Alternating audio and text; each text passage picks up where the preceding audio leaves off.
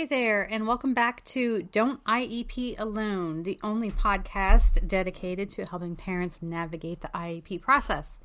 I am Lisa Leitner, your host for this podcast. I have the website adayinourshoes.com, as well as the accompanying Facebook page and Facebook group. So if you have individual questions, pop on over there and check it out. Today's podcast, I wanted to talk about parent concerns and parent participation because it comes up a lot. So let's dig in. Parent participation is guaranteed to you via IDEA. It is mentioned several times throughout the statute. It is an essential part of the process. A parent is an equal member of the IEP team. Now, certain parents have interpreted that in different ways. That does not mean you are the leader of the IEP team. It doesn't mean that you get to call all the shots, but it does mean that you're an equal member. Granted, if you have 10 other team members and they all work for the same employer and you are the odd man out, it may not feel equal all the time, but your concerns should be taken. The parent concerns portion of the IEP is probably one of the most important parts of the IEP. I'd rank it right up there with present levels, because if an issue or an area of need is not listed in present levels, and I went into this in more depth if you look at the podcast about present levels or the most important part of the IEP. But if an area of concern is not listed there and you've asked for an evaluation in that area and were refused, you can list it as parent concerns. You can always put these things in as what I call a yes, but, because I understand I'm a busy working mom. I have a busy household. I have a medically complex child.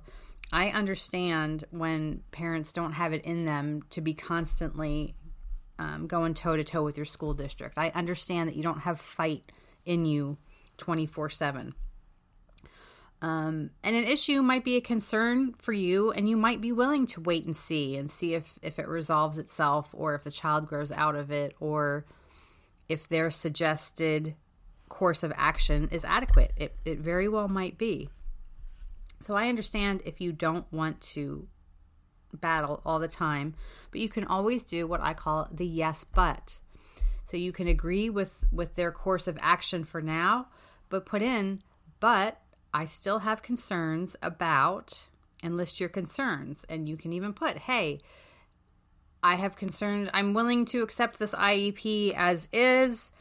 However, I still have concerns about X, Y, and Z. And if my child does not show signs of progress within 6, 9, 12 months, whatever, I will be asking the team to reconvene and amend the IEP. Okay, so you can put it in there. You can start to get your data trail going. And that way, 6, 12, 18 months down the road, when you are still talking about this issue because it hasn't resolved itself, you have it in writing. You have it as part of your data trail, your paper trail, that you've been asking for this for months and sometimes even years. And they haven't done anything about it. So it's always good to get it in writing so that you have your paper trail. What matters is what's on paper. It won't matter if you're filing for due process and you find yourself in due process fighting over something. It's not going to matter for you to sit up there and tell the hearing officer, well, I spoke with my teacher several times and I asked the teacher to do this. That's not going to matter in due process. What's going to matter is what you have on paper. So you definitely want to have your paper trail of parent concerns. Parent concerns itself is not listed in IDEA as far as the parent concerns portion of the IEP. However, and I have this on my blog, there was a letter that went out, or it's not a letter. I'm trying to think of what it's called. Let me look at see if the title's on here. It's just kind of like an addendum that went on the record with IDEA. It's kind of like a discussion piece. It came out when IDEA was revised in 2004. This piece, I believe it's around 30 pages, came out 2 years afterwards, and it's a discussion piece. It's an official thing, and it's basically discussing the different components of IDEA, and it was created to kind of clarify what IDEA meant. But it says in that discussion piece that says parents are free to provide input into their child's IEP through a written report if they so choose. Again, I have this on my blog. I have it linked to Wright's Law and their discussion of this as well. And, it's all there, that you are guaranteed to submit a written portion if you wish. My school sends home a worksheet for me to fill out or a questionnaire. Lots of schools do this. You can use that, but you're not limited to that. If you want to add more things, you can certainly do that, because their questions may not cover the scope of your concerns. So, feel free to add something. When I help parents write parent concerns, and I actually help a lot of parents draft them, but then of course they always come from the parent. I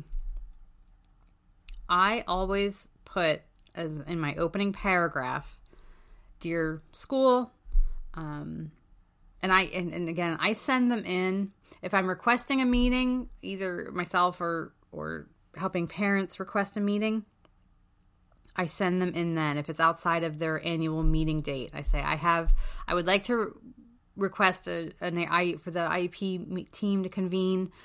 Here are the following concerns I would like to discuss. And I list them. That's if I'm requesting a meeting. If it's just the annual meeting, I send them in when you're RSVPing to the meeting. And I say, "Dear teacher, whoever, yes, I will see you on Monday at 10 o'clock.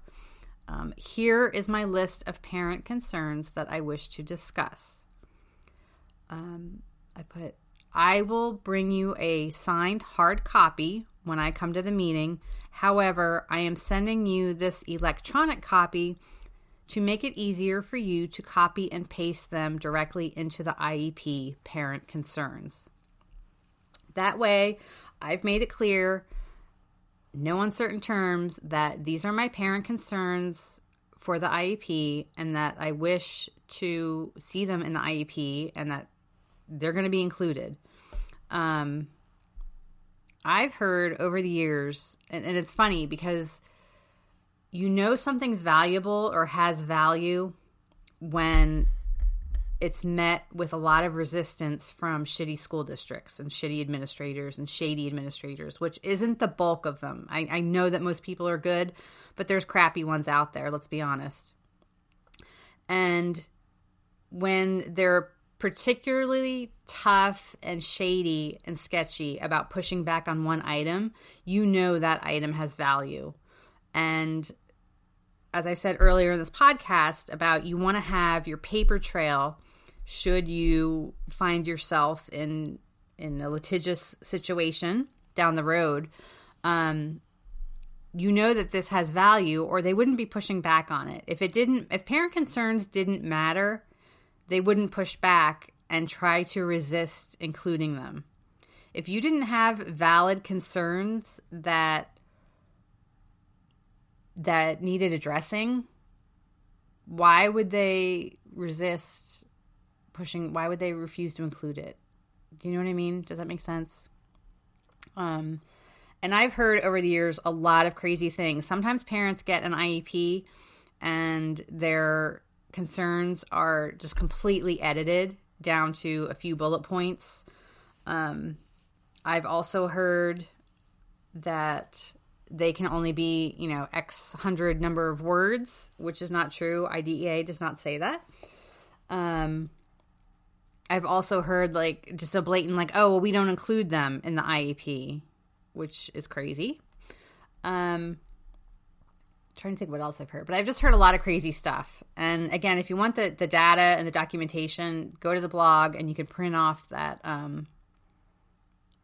discussion of IDEA and where it says parents are free to provide written input should they choose.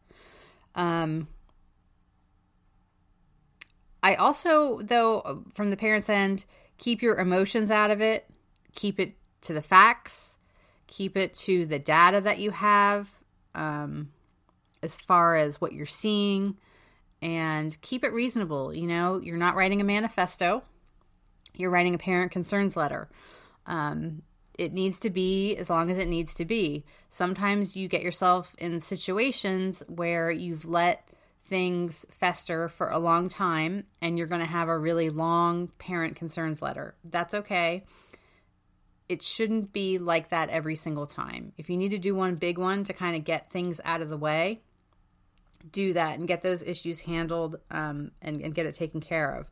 Because I also wouldn't recommend that you write a parent concerns letter, and let's say you're asking for a meeting and you have, let's say you have 12 issues that you're concerned with. I wouldn't send one asking for 4 issues, and then a week later you send another one and say, oh, and I'm also concerned about this, and you list 4 more, and then another month down the road, you list 4 more. If it's a concern, it's a concern, and you need to bring it up. It's not going to go away on its own.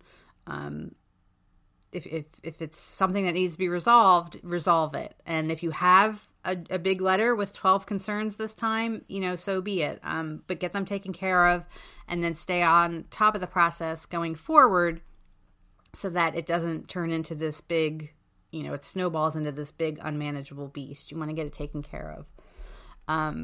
But parent participation is listed several times in procedural safeguards. It's listed many times in IDEA. And if you're ever told anything as far as what your parent concerns and parent participation can and cannot be, if a district is trying to limit that and telling you something like this, I know a person's instinct, it seems to be, is that the parents come to me and they go, oh, where's the law that says I can do this? Or where's the law that says I can do that? What are my rights? I say put the onus on them. You show me where it says I can't do this. You show me where it says that my parent concerns can only be 500 words. You show me where it says a parent can only do this. Because I guarantee you they're not going to find it. And, put it on them. Because there's a lot of things that IDEA says, but there's a lot of things that it doesn't say either. And in fact, as the years go on, I find that it doesn't define more things than it actually defines. But look in your procedural safeguards. It should have a list of agencies, of parent training centers, and protection and advocacy groups. I also have a list of all 50 of them. Every state has one.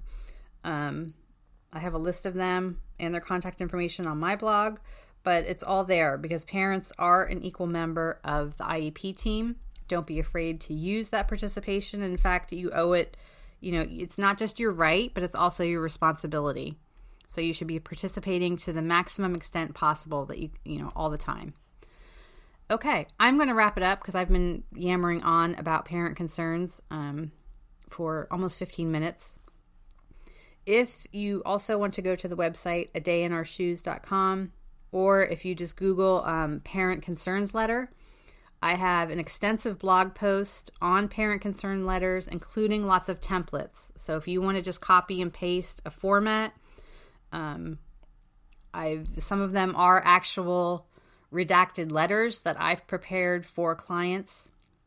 And a lot of times it just helps to hear different wording and vocabulary. And you're like, oh, yes, that's what I was trying to say. But sometimes a template is all you need to kind of get your creative juices flowing and get you started on writing. Because if writing isn't a strong suit, then this can be hard for you because it's all about the paper trail and IEPs. So good luck. As always, you can go to the Facebook group for adayinourshoes.com. We are 35,000 strong and growing all the time, but we do have many parents who just copy and paste their parent concerns letter on there and say, hey, can I get some feedback on this? And we're happy to do that as well. But keep the emotions out of it. It needs to be as long as it needs to be, but don't repeat yourself. Don't yammer on. Keep the emotions out of it. Keep it to the facts of what you have. And that should be it. Good luck and see you soon.